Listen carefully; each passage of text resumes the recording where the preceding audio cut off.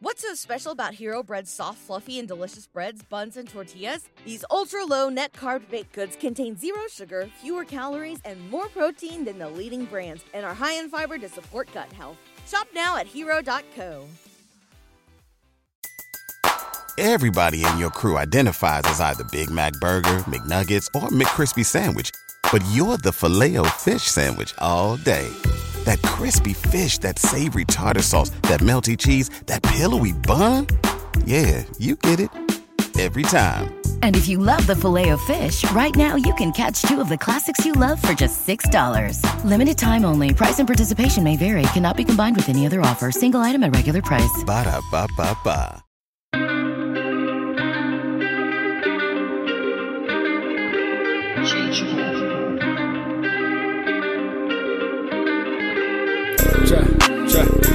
Chop it down,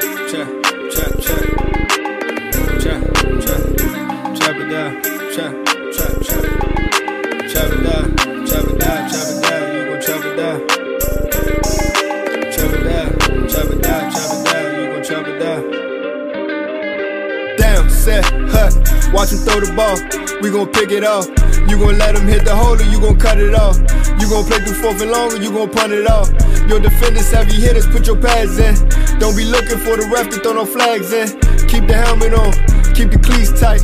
You the type to want to win by any means, right? You should look alive. This is Trap or Dive. Yes, sir. Welcome back to another episode of Trap or Dive podcast. I'm your host, Molly Mo, Coach Mo, Hen Dog Mo, Vegas Mo, man. Everybody back from the bye week. I hope everybody has enjoyed their time away from the Washington Commanders. Even though you really couldn't get away, right? We had a lot of things going on over the past week and some change.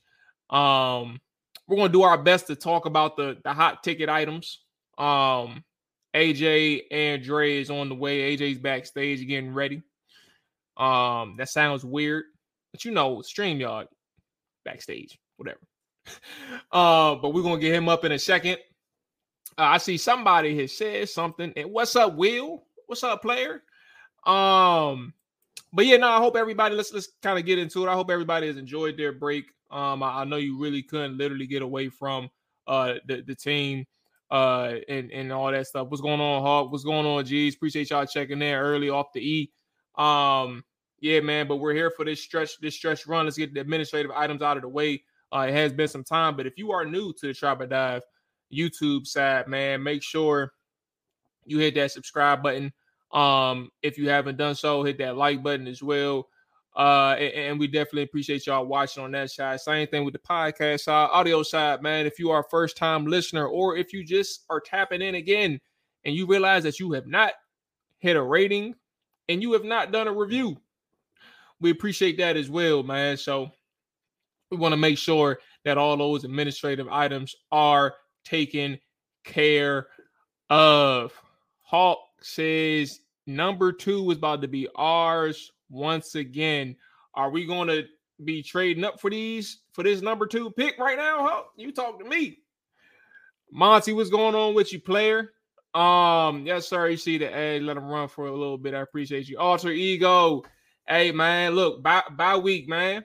He said he needs some. He said, glad y'all back, need some football healing dealing with this Bama ass team. You know what's so crazy, bro? I was in Vegas. I want to say circa, right?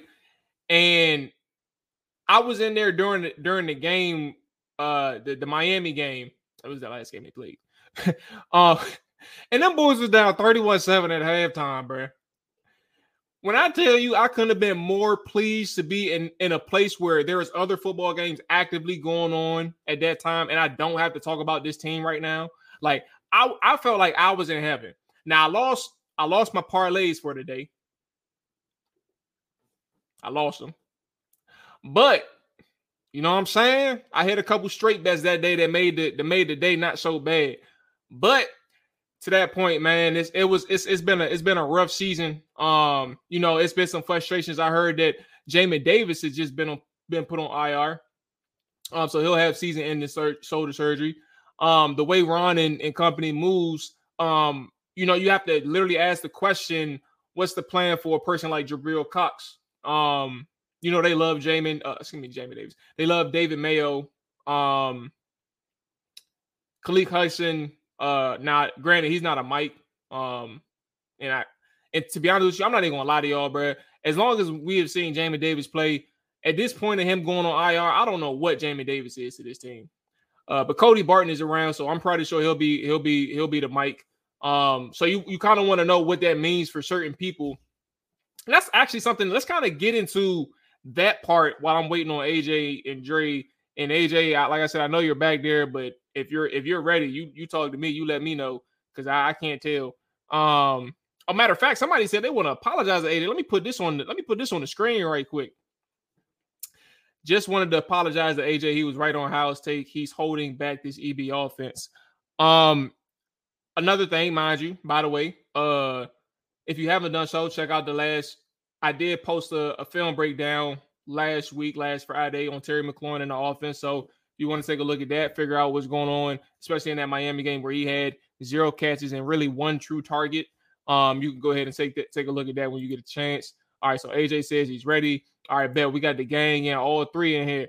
Let me go ahead and bring them back up. And here we go. Boom. There it is. Fellas, man, welcome back. Welcome back. How y'all feeling, dog? Y'all good, man? Y'all nice and refreshed for this stretch run? I mean, yeah, we ready for these losses. That's what I'm ready for. Bring on the L's. I mean, we on the road to number 2. That's what we looking forward to. Road to number 2. Hey, yes, oh shit, man, number 2 about to be ours once again. Hopefully, we ain't got to trade for him, right? So we kind of see where that goes. So I know that you were backstage. You said that you were ready, so I'm sure you heard what G said. If you want to kind of acknowledge G in his comment, you got the floor right quick, AJ. We can kind of get to something actually wasn't on the topic list, but a brief conversation that we can kind of discuss. But he said he wanted to apologize to you, man. He felt that you was right on How's take. I mean, all I really got to say is happy Thanksgiving and Merry Christmas. I mean, that's about it, man. I just say for the fans, just enjoy the ride. Just hope for number 2 pick, the closer you get to possibly number 1, and maybe swapping with Chicago because Carolina is not going to be winning any games anytime soon. So they will stay at that number 1 spot, and Chicago will have the benefit of being able to decide what they want to do, either rock with Justin Fields or get more assets. And if I were running the Chicago Bears, I get as much assets as I can build around Justin Fields and also add to my defense. I can get 2 top 5 players with where I'm sitting at number 1, because I could also possibly lure a team into giving me one of their top players. Mind you, they got plenty of money too. It's crazy. Commanders, Bears got plenty of money. Like that's the one thing I try to remind people with these draft conversations is like, bro, like we be now. Granted, like that's the next highlight for people when it comes to like the cycle of the NFL season. When the all season is like, this is who we need to get, right? And you go straight to the draft. You never know how free agency plays out. Now, granted, it's in the NFL, it's going to be people out there already doing scouting work, right? Like looking at who's going to be free agents, looking at these players, already have done the scouting reports, filed them in. Like I know a couple people that's coming out of free agency that I really like. A guy named Andrews Pete, right? He plays for New Orleans. That he's about to be 31, but the only kill with him outside of the age factor is the fact that, you know, he does get nicked up a lot. But that motherfucker is that mother effer. I said it already. I suck. He's a dog. and like if you want somebody on the interior that's going to shore something up, especially at that left side, I don't know what scheme we're going to end up running. But he's a versatile guy. He can run gap scheme. He can run zone scheme. That's one person for sure. Now we need tackle, and I don't know what that's going to look like in free agency. But to my overall point, man, you never know how free agency is going to play out. You can fill so many holes, essential holes with veteran players, veteran leadership. You got to find them. That's going to be the scouting work that they got to do. But that's what I love about the NFL offseason. It's crazy that we're in week 13 or whatever we are, and I'm over here having a soliloquy about the offseason. That sucks. let's get it.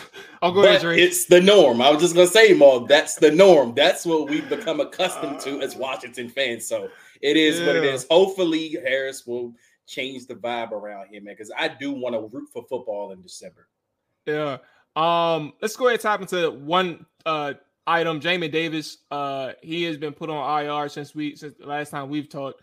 Actually, I think today or yesterday he's been put on IR. And the one thing that I briefly mentioned as the show started is given how Ron's tenure has been. Now, granted, Jack Del Rio was a person who was on that side heavily a lot as well, but I wouldn't be surprised if Ron Rivera had a hand to do with this. And that's me putting it lightly. But with Jamin Davis being put on IR and season-ending shoulder surgery, right, you're probably looking at more reps from David Mayo, and obviously Cody Barton doesn't even leave the field at this point, which is problematic. But that's whatever. We're at the end of the season anyway. Like, that is what it is. My thing is, and actually expanding this to a bigger conversation, right? This will be a perfect time to insert Jabril Cox onto your defensive side of the field. He's been playing special teams ever since he's been elevated. But this would be a perfect time to get us some defensive snaps. I think to this point in which we're talking, I don't think he's had any defensive snaps yet. But look, you're 4-9. And the Giants, mind you, have won 3 straight. After the conversations about, or maybe even unconfirmed rumors about him, Daboll being on the hot seat, which I would have loved for them to let him go. I think that would have been a mistake. And I love Daboll. But point being, anyway, you're now in last place in the division. You're not completely quitting on the season. You're not officially eliminated, but at the same from the playoffs. But we know that it's over. You got to start thinking about some players from a contractual standpoint and from a youth standpoint who can really stand out from this core of young players that you didn't brought in here, Ron. And that looks like I'm thinking about guys like Mitchell Tinsley, Kaz Allen.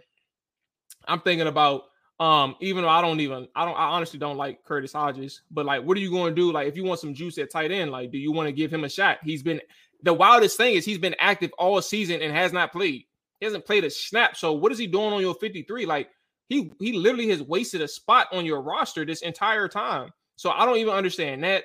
And you were looking at other people like, can Chris Rodriguez up his workload?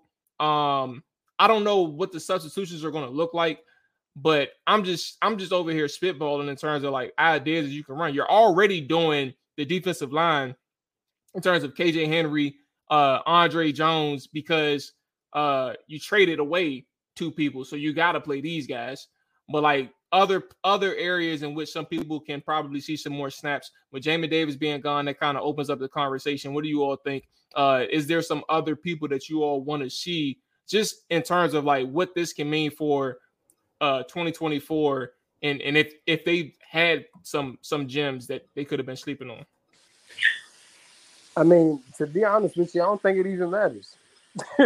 Like, I mean, that's go ahead. No, I understand. I understand why we doing the segment, but it's like this is a new regime that's going to be coming in, new coaching staff, new scouting department, new GM, everything. So honestly, the only people they could be impressing is another team in the NFL, because I think that a lot of these positions is going to get cleaned. It's going to get wiped out.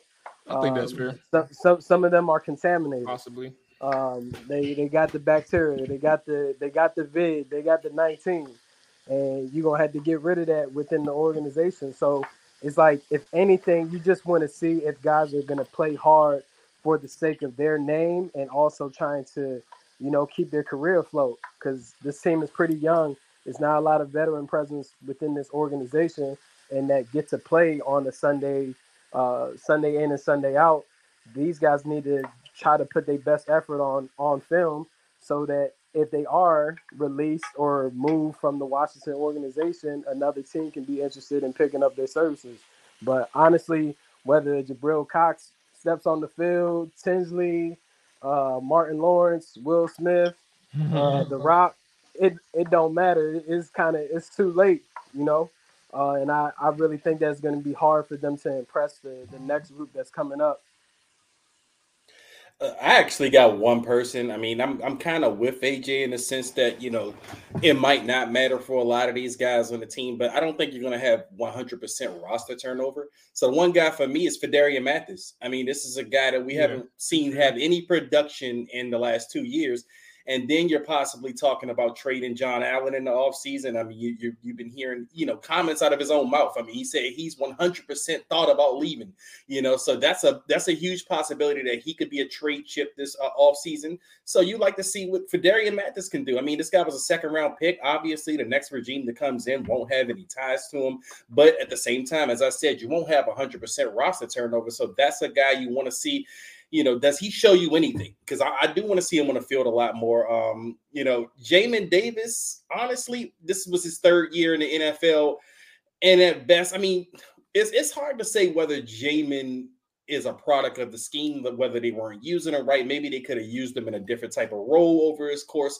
But at the same time, you look at him and you kind of just go, he's just a guy. You know, I think you can safely say that after 3 years of him being in the NFL is that he's just a guy. And that's why one of the reasons why I'm kind of excited about this whole regime changing is maybe we're going to get some real players at linebacker. It feels like it's been so long since we watched a stud at linebacker in a Washington uniform. Ron and them just weren't. They had no urgency whatsoever to kind of upgrade or, you know, put something real or stable at that position. I mean, we were just putting guys out there and it was like, all right, you know, we're just going to put these guys out here. And they kept telling us that the linebacker position was devalued and, you know, we're going to be running two of these guys. But the two of the guys you were putting out there, again, they were just guys. So, I mean, that whole position group may get wiped clean.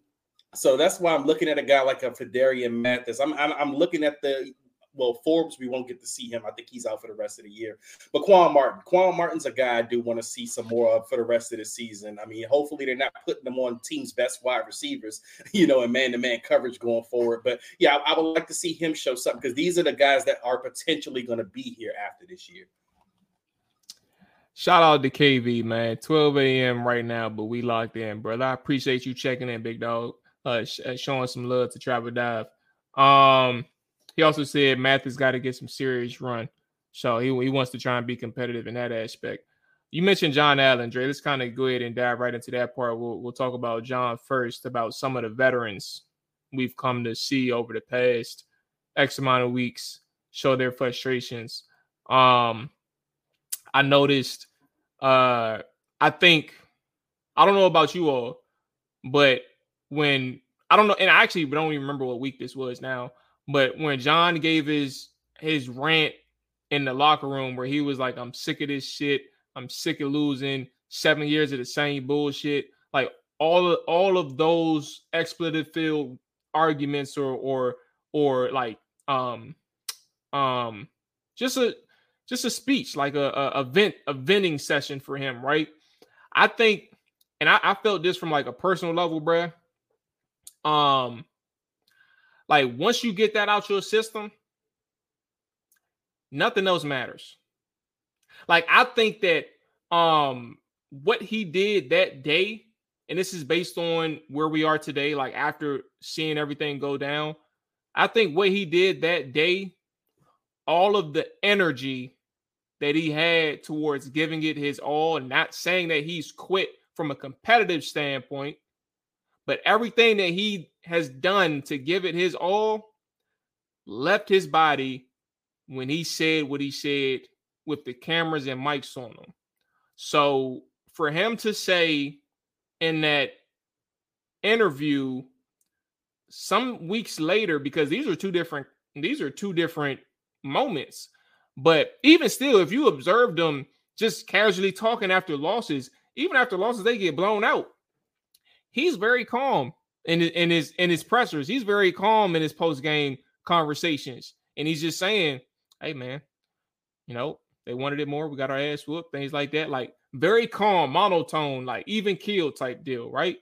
And for him to say, you know, I'm not going to lie to you, I thought about leaving or things like that. I understood him. I felt him. I also think that there were some problems with that. And I'll let y'all go and get y'all thoughts off. But like from a context standpoint, and observing him over the past couple of weeks, I think everything that he had left his body when he gave that when he vented to the media about him being tired of the 7 years and stuff. I'll give y'all the floor in terms of what y'all think about what's been going on with John Allen. I mean, I think everything runs its course. When you have a guy like John Allen who has been pushed to the forefront of leadership or speaking on behalf of the team, I don't want to say the face of the franchise, but one of the more acknowledged players league-wide as far as his durability and what he brings to the table as a Pro Bowl defensive tackle or a defensive stalwart on this team. It's like everything runs its course, bro. Like, he's from the area. He went to high school down the street from Ashburn, from the facility. He knows all about the team. He grew up around the team. He knows the in and outs. Supposedly, he said he was a fan of the team growing up. You've now been here for 7 years after leaving an organization like Alabama, which is run like an NFL team. You're winning championships. You're competing. You're playing at the highest level. And now you come here, you kind of bouncing around. You don't have anything consistent. At some point, you're going to get tired. And it's interesting because we had a conversation similar to this, like in one of our summer shows, where I kind of said the same thing about Terry McLaurin. If this doesn't go well, at some point, guys are going to get frustrated. Guys are going to get tired. So you've heard John Allen make his comments. You heard Terry McLaurin say, he got good cardio. Like, it's going to get real this offseason for them and their families and what decisions that they want to make. But the interesting part and the difficulty with NFL versus NBA, you can't dictate your next move. So you could be frustrated in Washington with how you losing, and they ship you off to the best team that's giving them the best offer. You could be a Chicago Bear. You feel me? Like, let's say if this draft order ends how it does at number 4, and they want to end up moving up to number 1 to go get a Caleb Williams, you could easily get put in a package to move up to number 1. So now you right back in the similar situation of a losing organization. Maybe you have more hope, but at the end of the day, can money solve everything? For some guys, it can. I don't really think that is the key with Jonathan Allen, as we seen with his extension that he signed about a year and a half or 2 years ago. He didn't even take the biggest opportunity, the biggest bag he could have got as a D tackle. Payne is getting paid more than him, and Payne hasn't had the same success as Allen. So for him, it seems like he just wants to win. He wants to be on an organization that's consistent and has the ability to contend. And I think, the writing is on the wall for him. There's going to be a move during the offseason period where he gets sent to another organization. The sad part is he won't be able to call that shot.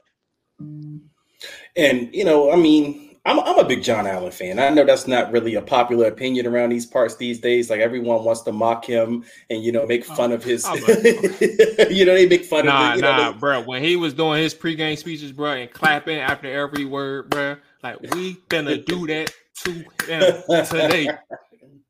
I'm not playing with y'all, bro. Like, nah, bro. That was it. I was like, yeah, man. It's the suburban. What Kodak Black say? He's a suburban dude. I'm a suburban dude. but look. All that saying, John Allen has been the closest player we've had to an All-Pro on the defensive side of the football in a long time. He did give it his all here. And as AJ said, things run its course. After a while, you get sick of it. A guy came from the Nick Saban program in Alabama where they don't lose, and he probably didn't lose at high school either. He comes to the NFL and, obviously he's playing for his hometown team. For years, he's been actually the one kind of positive in that locker room, as far as like, hey, I support the coaches, I support this, or I'm going to give it my all, and he went out there and he gave it his all. The guy made 2 Pro Bowls. He's been in a conversation for one of the best interior defensive linemen in the NFL for the last few years. This year's a down year, but again, I'm kind of with Maul in the sense that he probably gave his last bit of effort in that, whole rant that he gave in that press conference. Like, this is it. I'm drained. I'm exhausted. And that happens. You keep losing. You get sick of losing. Look at what it's done to the fan base. Like, a lot of the fan base is gone. Like, some people aren't here with us anymore discussing his team anymore. People got tired of the constant negativity, the constant embarrassment, the constant losing. So imagine how that feels for a player like John Allen, who's played for this.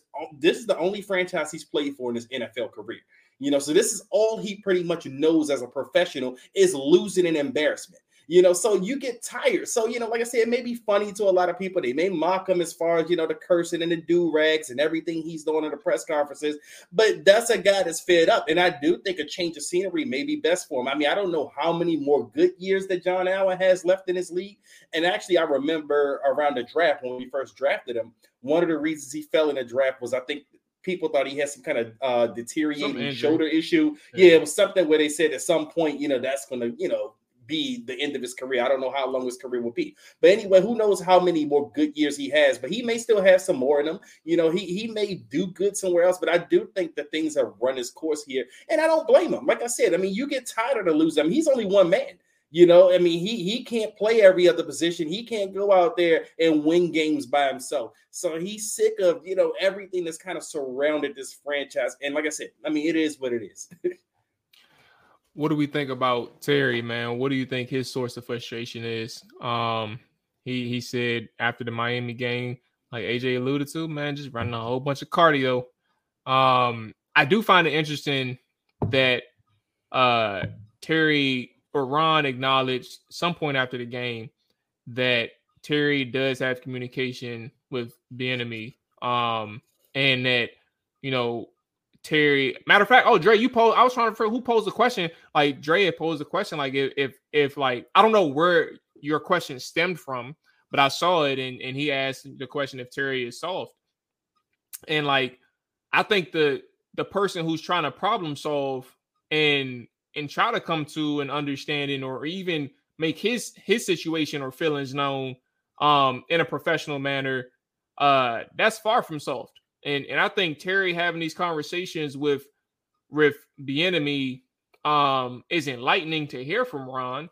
I'm sure he said it before. I don't know if he said it in the regular season, but like for him to acknowledge that they've had conversations is important. I think the other end of that is like, what was the result of those conversations and how did it impact the game plan or how did it impact play calling? Because for Ron to say that he's had conversations with him and you talking about a day where Terry only had one true target, like he had 3 total, but 2 of them were bullshit. And one of them was the other one was the deep shot in the end zone. What do you all think Terry's source of frustration is to say what he said at the end of the game? I mean, it could be kind of obvious, but also like, let's peel back the layers of that one. But Maul, let me ask you, because I didn't even really watch the Miami and Washington game, but I seen some of the clippings you posted, Mark Bullock, whatever. It seemed like opportunities were there for Terry, and also specific plays were called for Terry. At the end of the day, Sam Howell got to throw the ball to him. And I think we all on this panel could sit here and agree that Terry, best thing that he does is a 50-50 ball type guy. And Sam ain't really giving him those fair chances. Like, we keeping it a buck. He not really giving him those shots. He's not giving him those looks. So I don't even know if it's really an EB thing. It's just more so young quarterback, once again, going through the cycle of another quarterback and just having to deal with emotions.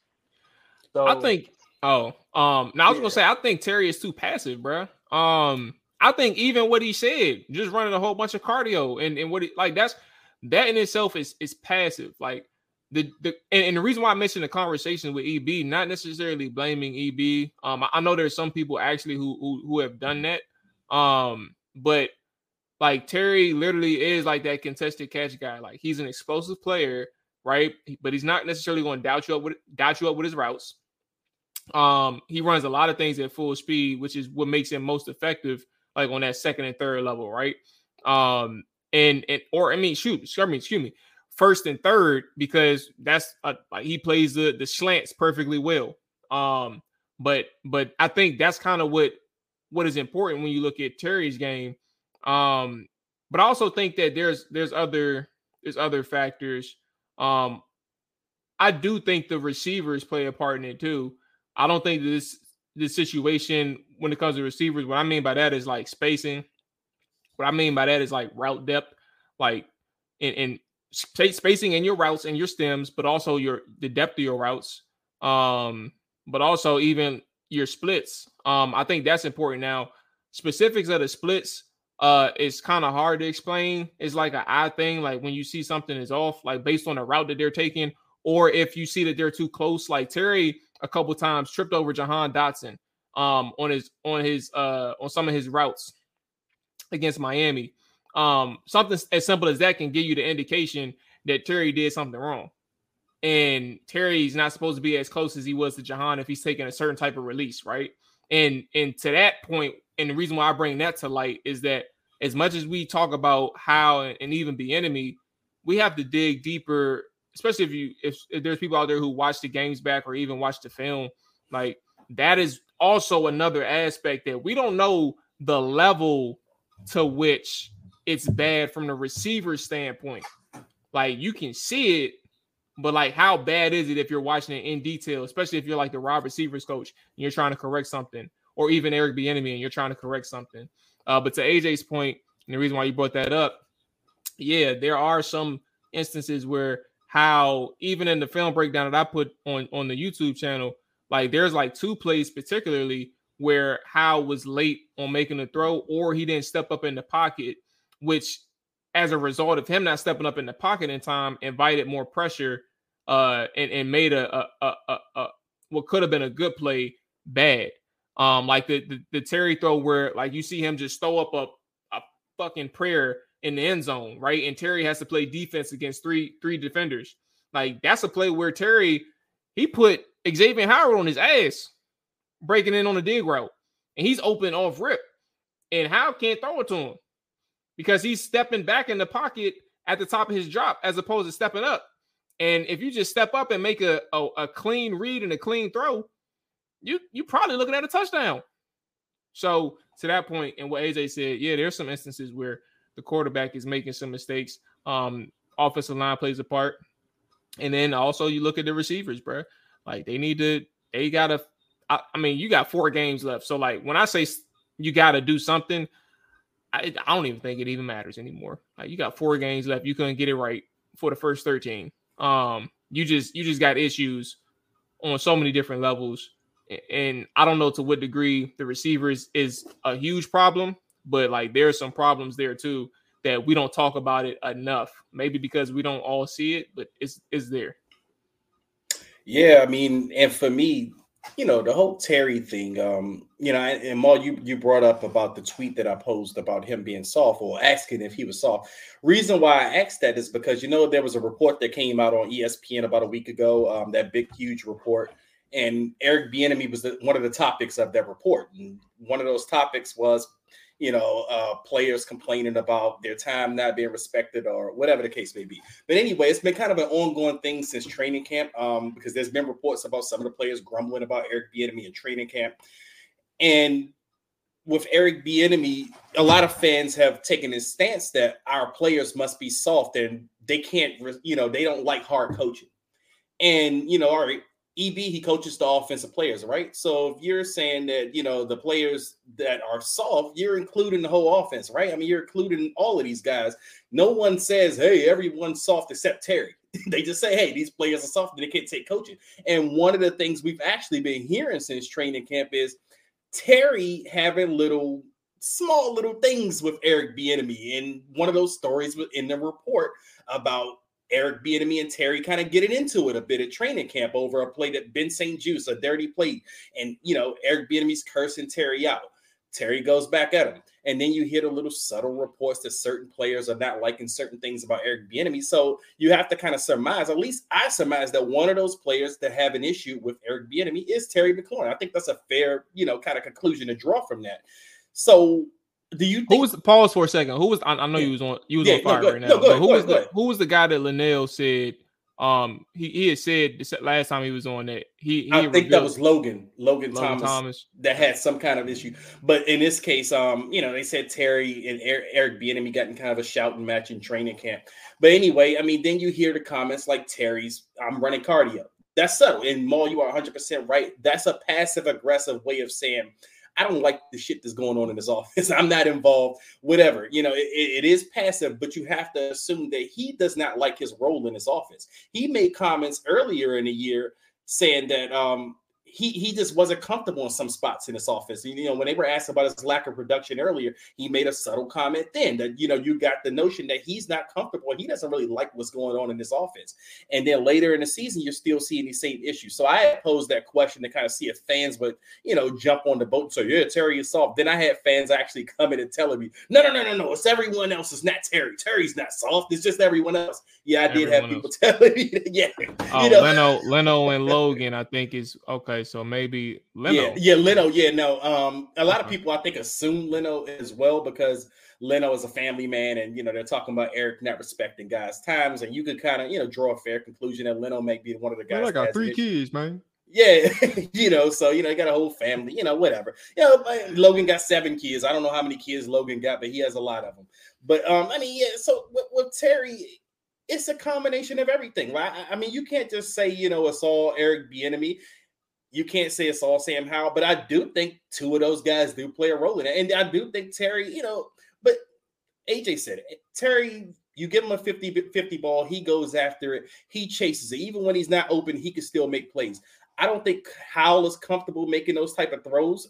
You know, I think he's kind of scared to make that mistake in a sense.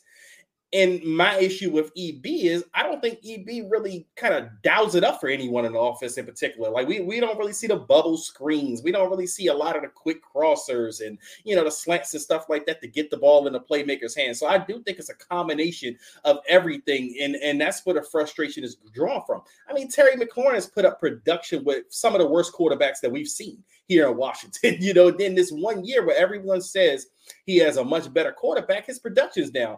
Now people are looking at Terry saying, yeah, you know, people are looking at Terry and they're questioning if he's watching. You know, these players see or hear these things, even though they try to tell you they block these things out. They see the noise, they hear the noise. And Terry is used to being the man here. You know, even I liken it to this. In a sea of shit, Terry is shine.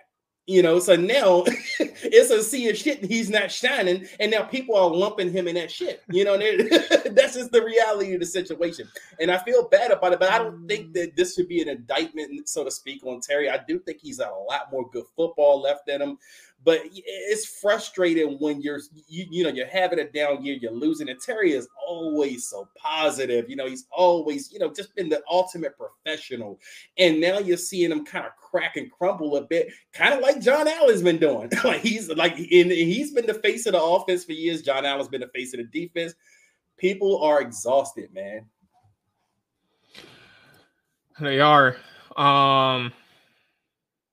Everybody's mad, man. I think I remember even AG, it was Gibson, and another player. Maybe it was John Allen, where, you know, they were talking about that development and culture thing, how they were just sick of that. And like nobody's trying to hear that post game, man. And then Ron come out a day later in his presser talking about, man, we're tired of culture, we're tired of development, man. It's go time, bruh. I was like, bruh, you like when you change your tune all of a sudden, bruh, talking about something is all of a sudden you got people and players in the media talking about something, and now you want to change your tune. That brings me up to Montez Sweat conversation. Montez Sweat said post-game locker room after his Bears game, his recent Bears game, they just beat the Detroit Lions. Players here are, oh damn, that's my own words. But it basically said that the players in the Chicago Bears locker room are still playing for their coach. The locker room is still intact. Eberflus still has the locker room still intact, and he essentially says that wasn't like that in Washington.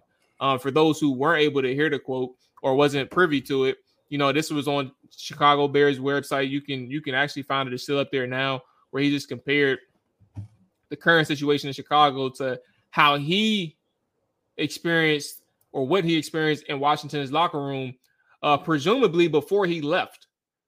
Because the last 2 seasons, they were in the playoff race up until they weren't at some point in December. So Montez Sweat alludes that, you know, people in the locker room here in Washington were just waiting for the season to be over. And he said that part out of his mouth verbatim, like they were just waiting for the season to be over. He got traded at the deadline. Fellas, if there's any other indictment, I don't want to like draw no huge conclusions with a statement like that. He's fresh off a win. He's excited. I'm sure he made an impact. I was watching their game sporadically. So I don't know too much of what he did, even though I did have the Bears +3 and they helped me win my parlay. Shout out to y'all. I appreciate y'all. I mess with y'all forever, man. We locked in, boys for life, all that good stuff. But I'm not sure. Hey man, we need a 1-800 gambling hotline ticket, dog. I don't need that. Not when you win. Not when you win, man. Not when you win. But to that point, and what I'm saying that though,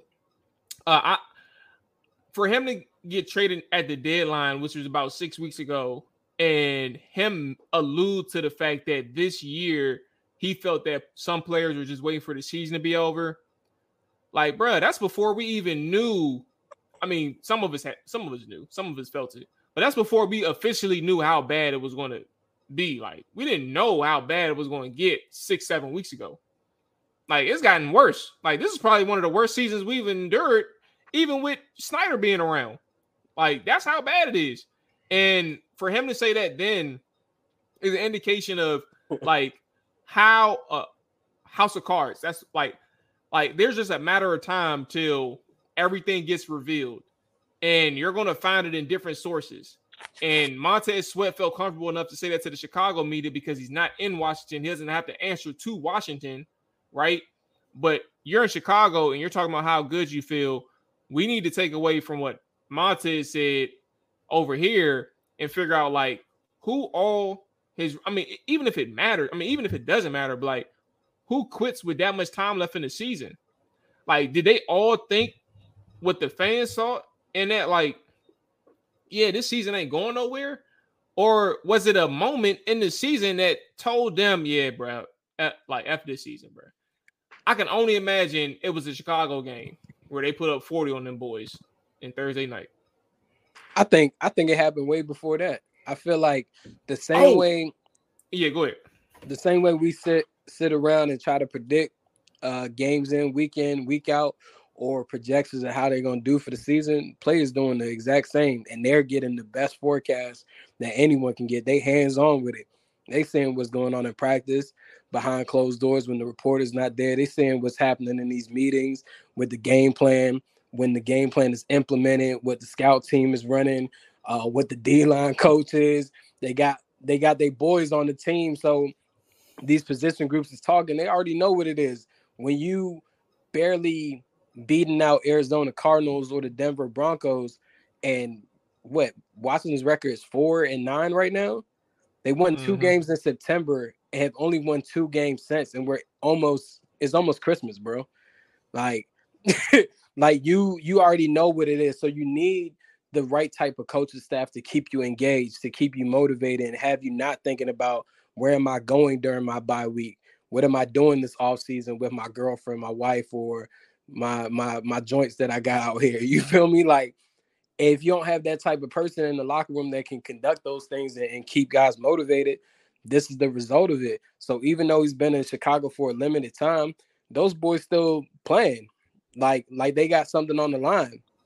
And that just speaks volumes of how Matt Eberflus and his coaching staff have rallied and kept the guys engaged, because that Thursday night game against Washington, Matt Eberflus' family had their U-Haul appointment for Friday, to set stone to wherever they reside on a regular basis.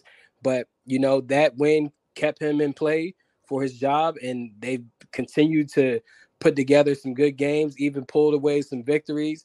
They beat the top team in the division over the weekend, Detroit Lions, convincingly. It wasn't even like it was that much of a close game.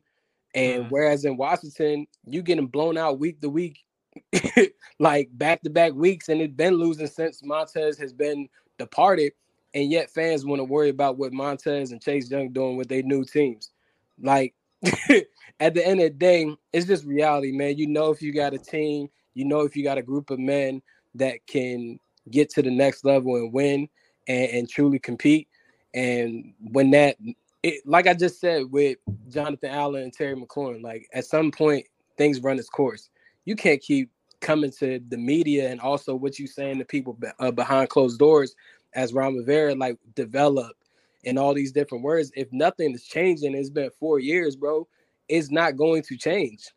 So you pretty much kind of give up. And Montez also in a new situation where he's got paid. he don't have to, walk on thin ice with his words. He can now freely say what he wants to say. Even in the video that I watched of that clipping of what he said, that boy looked happy as hell. Mm-hmm. You ain't never see him do like an engaging interview like that in his tenureship in Washington. And one thing, right quick, the game I had mentioned the Bears game. I forgot about the game before that. A couple of games before that, I think it was the Detroit, the Buffalo game.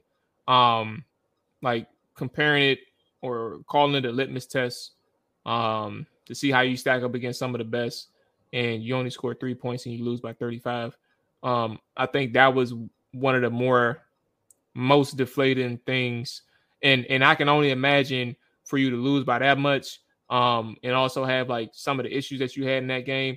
I can only imagine what it felt like in the locker room or even the week leading up to the game, where the output was very disencouraging in terms of like what you can expect for this season.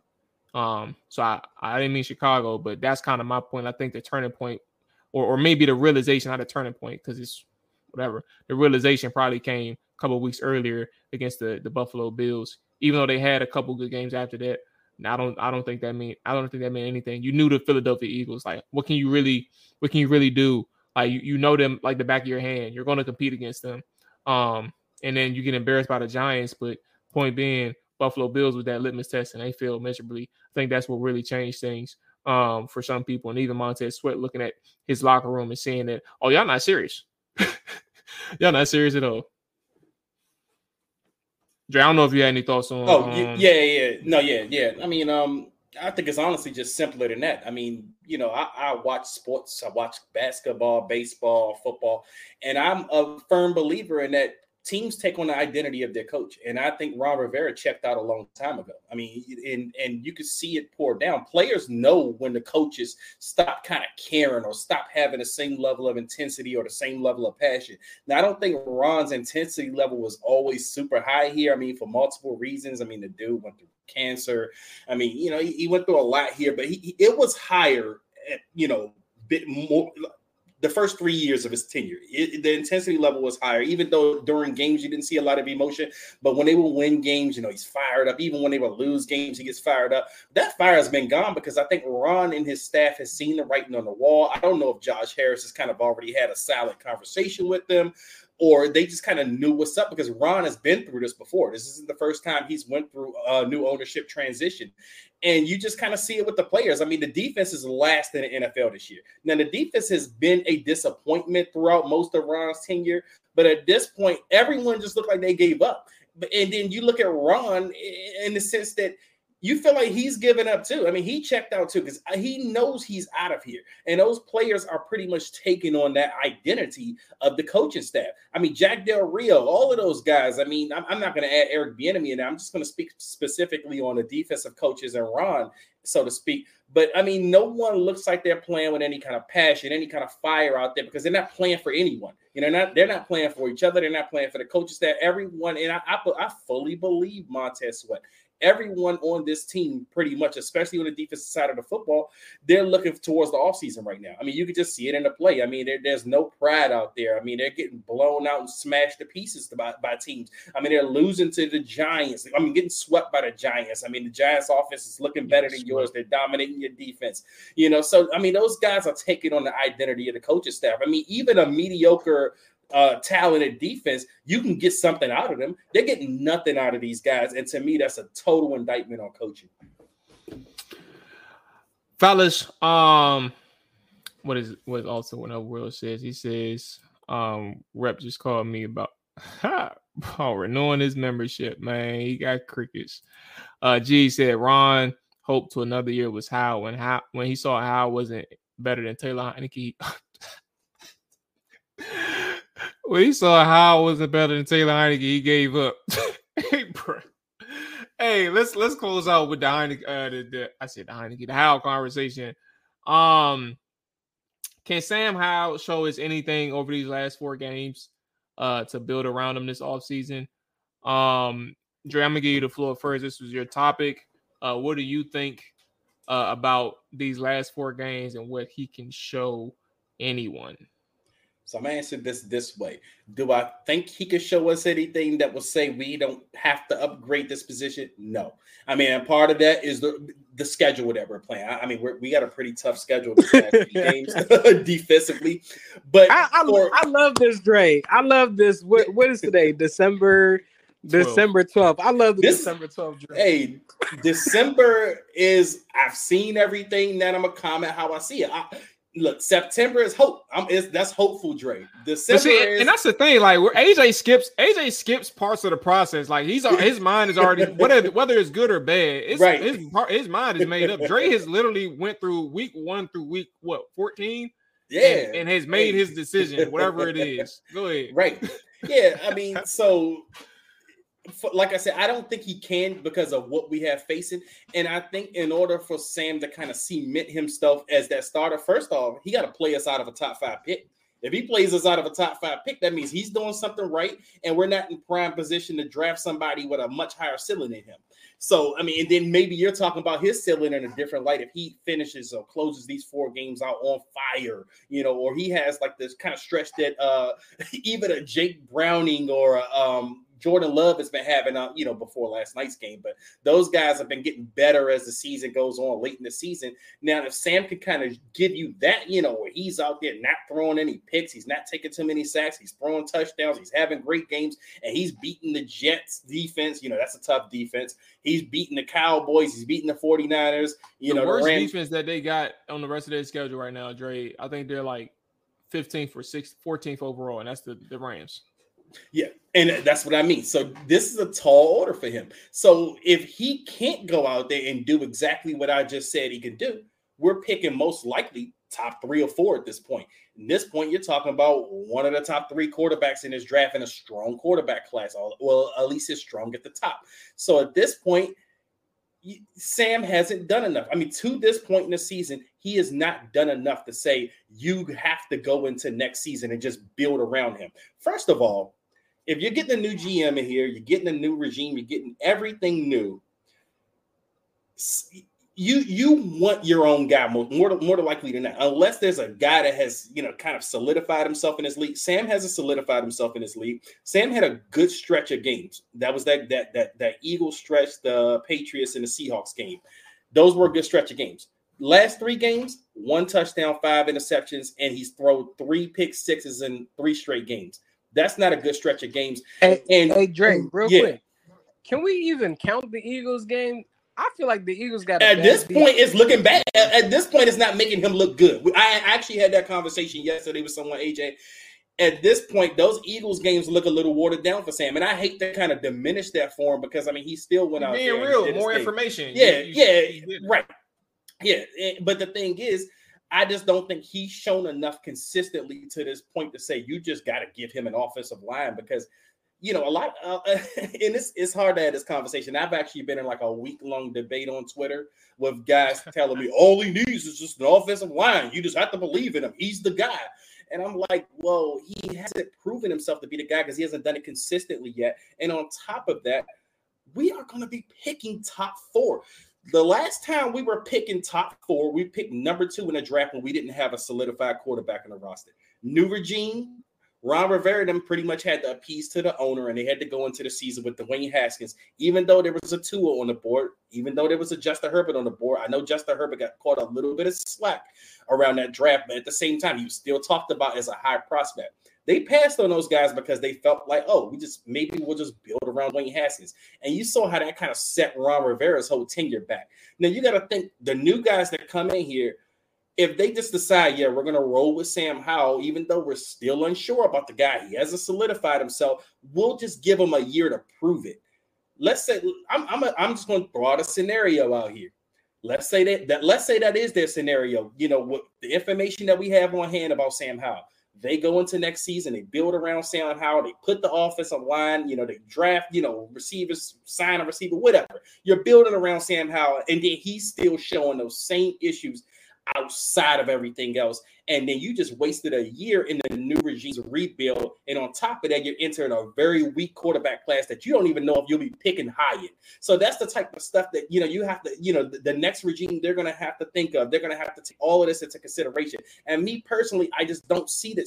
Sam hasn't shown me enough to say, I want to take that risk on him. And then you also have to weigh the money in the factor. Sam Howell has 2 more years under Rob control, whereas a rookie quarterback, you'll have pretty much 4 to 5 years under your control. So those are things that people have to kind of think about. Now that's fine if Sam Howell has shown you enough. You can say, all right, well, we may be paying this guy, but he hasn't shown you anything to say we're going to be paying this guy beyond this year. And that can set the franchise back. So you have to do your due diligence and you have to explore all options. And I just think some people aren't being fair about this situation with Sam Howell. I'm about to say, I don't know. Standing ovation. December 12th, Dre, DC Sports Dre. Shout out to that guy. Merry Christmas, AJ. Happy Thanksgiving. Happy Thanksgiving, man. But yeah, I mean, Dre is right with everything, man. I just feel like people aren't understanding the process. I mean, essentially after next season, you have to start having contract negotiations with that quarterback. Regardless if he plays top notch or whatever the case, you're still going to have those conversations. Why not go get your own guy? And the reality is you hope to never even be in a situation where you're at a top 5 to even draft again. You don't want that to happen next year, because if it happens next year, then something's completely off. You possibly even made the wrong hire at head coach and GM. You want to improve off of that. So, yeah, I think all options are on the table for everyone, whether you have a long-term contract in play, you've been a staple on the team, a Allen, a Terry McLaurin. The only person I feel like is safe just because of how contracts work is Daron Payne. But outside of that, anybody could be gone. And anybody could be included in the trade package if they determine who they want.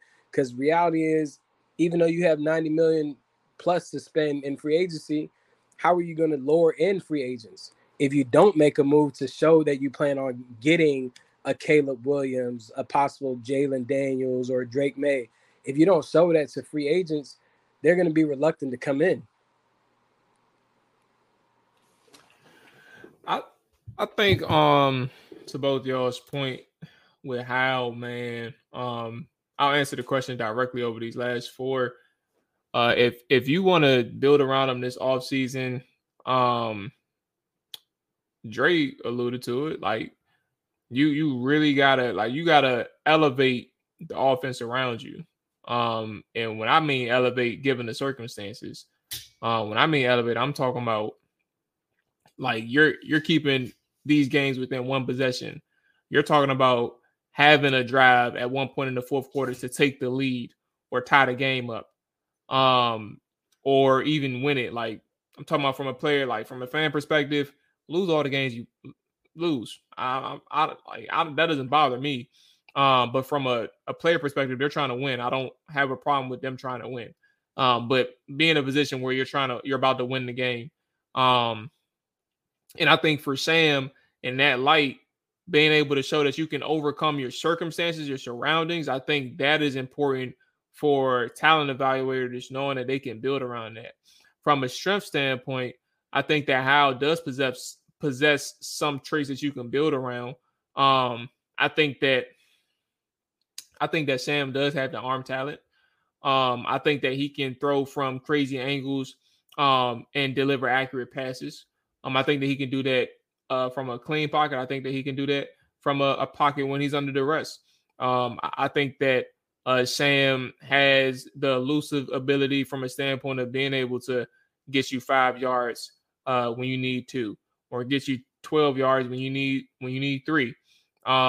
He's creative from that standpoint. He's unorthodox, but it works. In terms of like how he runs, he's a stout quarterback that you know, like from 12 or 13 games in at this point.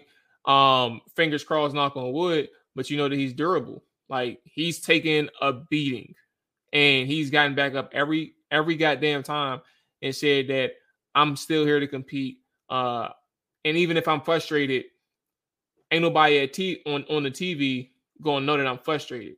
Like, I've never seen that dude like, outside of being excited that he made a play or super happy that somebody made a play, I've never seen him frustrated, like, to the point where, like, he's pouting on his face. Like, I've seen him disappointed. But, like, all these pros in terms of, like, what you can build around. Now, that's one thing. Like, we know the cons. I've said them all the time, plenty of times. And then one of the things that really bothers me, granted, like, it's not a huge sample size, but, like, bro, one of your biggest traits was the deep ball. Like, do you know how explosive this offense could have been if you controlled, like, when the moments were within your control, if you hit on those deep passes? Think what's his longest air yard pass this year? Bro, probably like 30 yards. Wow. And I can literally, even if that exact number, I think that was the wrong, Denver. That was the Denver touchdown to Terry. Yeah. Either the Denver touchdown to Terry or the Seattle sidelines where Terry caught a couple fade passes when they finally started converting it. No, that was the Giants game. They finally started converting in the second half their go routes and attacking the sidelines. So yeah, it was probably the Denver game or the Giants game where the air yards was around 30. And to that point, like, bro, like for you to, like, if this offense can be so explosive, like, it's on the back of Sam and Dre mentioned something. I don't know if AJ said it as well. But Dre definitely mentioned, like, to the idea, like, people want to see what this guy looks like with a clean offensive line and things like that. Now, I'm interested as well. And I think if everything was equal, he would earn another shot next year with a team that would invest more into the offensive side of the football. But here's the deal. Life ain't fair. And his situation ain't fair.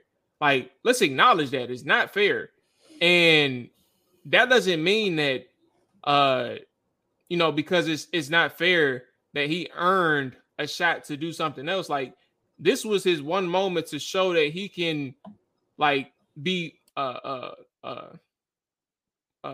bulletproof to the deficiencies of an offense that you knew you was walking into, whether right or wrong. Like, show us something that we can say that we can build around.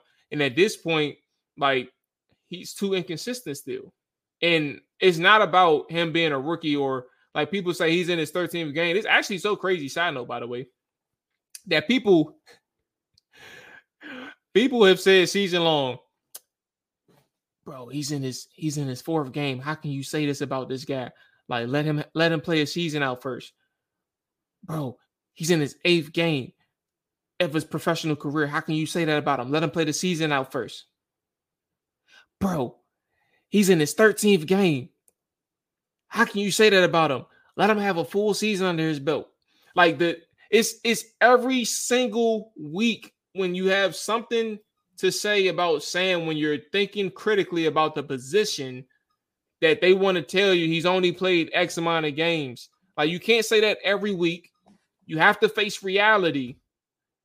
And the reality is Washington is in a position where the general manager that will be coming in has to make a decision on Sam this year. This offseason, he has to make a decision on Sam.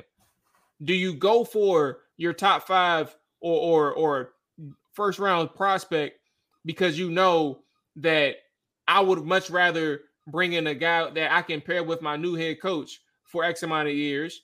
Or do I take that risk for a person who, even if I build around him, because they always said he needed help. He needed that offensive line. And these are things that I don't disagree with. He needed his offensive line. He needed a better tight end. He needed a defense who could help him out. What if he got all those things and he didn't improve? And he was the same inconsistent person? That's a risk too. Like, I outlined, I took the time to tell you the things that I thought he did well that you can carry on to a new regime. But that don't mean I'm 110% sold. And that's unfortunate because I like Sam. And I really do. And I just think that, like, if you got to be real, bro, in 4 games, to round it out and finish, like, what can he do these last 4 games, bro? He has to do the extraordinary. And it's not fair to him. It's not fair to his situation. But you enter in a role like, if all things were different, I would gladly give him a second year. But this ain't that. Like, this is something different, bro. It's different. I mean, I've watched Drew Brees get replaced. I mean, even though he had some issues early on in his Chargers career, but his last season as a Charger, he was pretty damn good that season. But the Chargers was like, well, hey, we're moving on. I mean, and that's just the reality you have to face. If they feel like, if your GM feels like he can grab that higher ceiling guy at the most important position, they're going to shoot for that. I know some people say, hey, well, the draft is a crapshoot. The quarterbacks are a crapshoot. But the fact of the matter is, people will rather lose with their guys than someone else's guy. And Sam is someone else's guy. Now, this is the only scenario we wouldn't be having this conversation in, as if Ron Rivera and his staff was coming back next year. They would be invested in Sam. Yes, they would be invested in Sam. He will be the quarterback next year.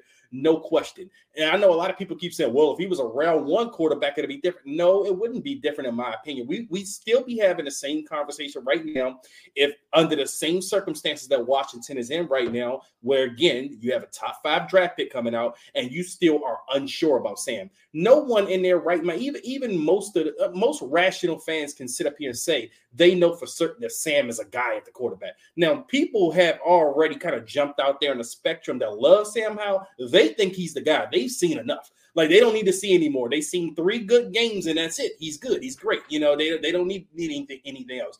But rational fans and general managers, they don't view the quarterback position through the lens of a Washington Commanders fan. Washington Commanders fan, their lens is, we've sucked the quarterback so long that we have a guy now that doesn't throw up on himself. He's the guy. GM's not coming in with that same perspective. They're going to evaluate every pro, every con. And like I said, there is a scenario where we can walk back in here with Sam as the quarterback next year. Now, I'm okay with that. I'm fine with that. I'm not going to be upset. I'm not going to be angry if Sam is the quarterback next year. I'll just have to, evaluate how they move the offseason, and we'll give him a chance. We'll go from there. But I do not think that he has shown enough to tell you that you cannot upgrade at this position or even explore the possibility. Hey, man, I 100% agree. And we're going to do a cliffhanger. I don't think I've ever done a cliffhanger before on this podcast, but we're going to do a cliffhanger, man. Again, appreciate everybody who's tapped in live. Welcome back. We're all off the bye week.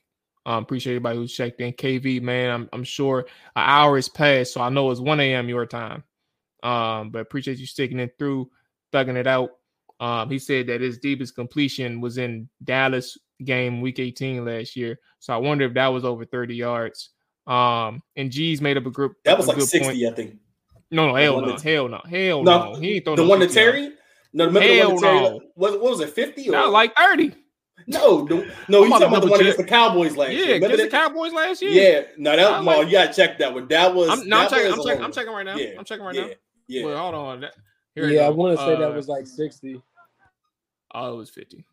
Yeah, I knew it was a long one. I thought that jump was like 30. I was like, damn. Yeah, his longest completion of his career last year. And Scott Turner's offense. But look, let's go ahead and leave a cliffhanger here. Everybody who's been checking in, who's here now, who's listened to the podcast. Jaden Daniels, Caleb Williams, or Sam Howell. Think about that. Who would you prefer at quarterback for 2024 Commander season if that was your call?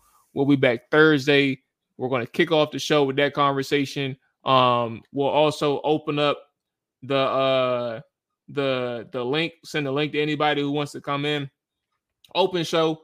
We're all back. I see what G said. Hey, G, say that for Thursday, bro. Or at least call in and tell us why you're going to make that pick. I'm not even going to announce it. I'm not going to say it on the podcast right now. But you tell us what you all are thinking. We'll talk about it on Thursday. Open show. Y'all call in, take the link, and we'll chop it up then. We got another thing that we heard over the past couple of days. We'll talk about that with Marty Herney as well. So, Dre, man, appreciate you, man. Welcome back, bro. Hey, this is my first drink since Vegas, bro. You know what I'm saying? I took a little hiatus after that week, bro. It was a long week of drinking, bro. I feel weird. I only took a couple sips. What you had a black hangover experience down that joint? Look, man. All I know is, bro, we woke up Sunday. By God's grace, I made it to the sports book. Like off of 2.5 hours of sleep. And then when I got back from the sports book, we did a whole like recap of the night. Barely anything I can remember. I'm like, Nick, I did that. That's the way you do it in Vegas. That is how you do it, man. Hey, G said he's gonna come through. All right, bet. Say no more, bro. We're gonna chop it up on Thursday. Dre, be safe, bro. I'm gonna holler at you Thursday. Everybody in the chat, we'll catch y'all on Thursday too, man. Appreciate y'all for watching. Peace. Down, set, watch him throw the ball. We gon' pick it off. You gon' let him hit the hole or you gon' cut it off. You gon' play through fourth and long or you gon' punt it off. Your defenders, heavy hitters, put your pads in. Don't be looking for the ref to throw no flags in. Keep the helmet on, keep the cleats tight. You the type to want to win by any means, right? You should look alive. This is Trap or Dive.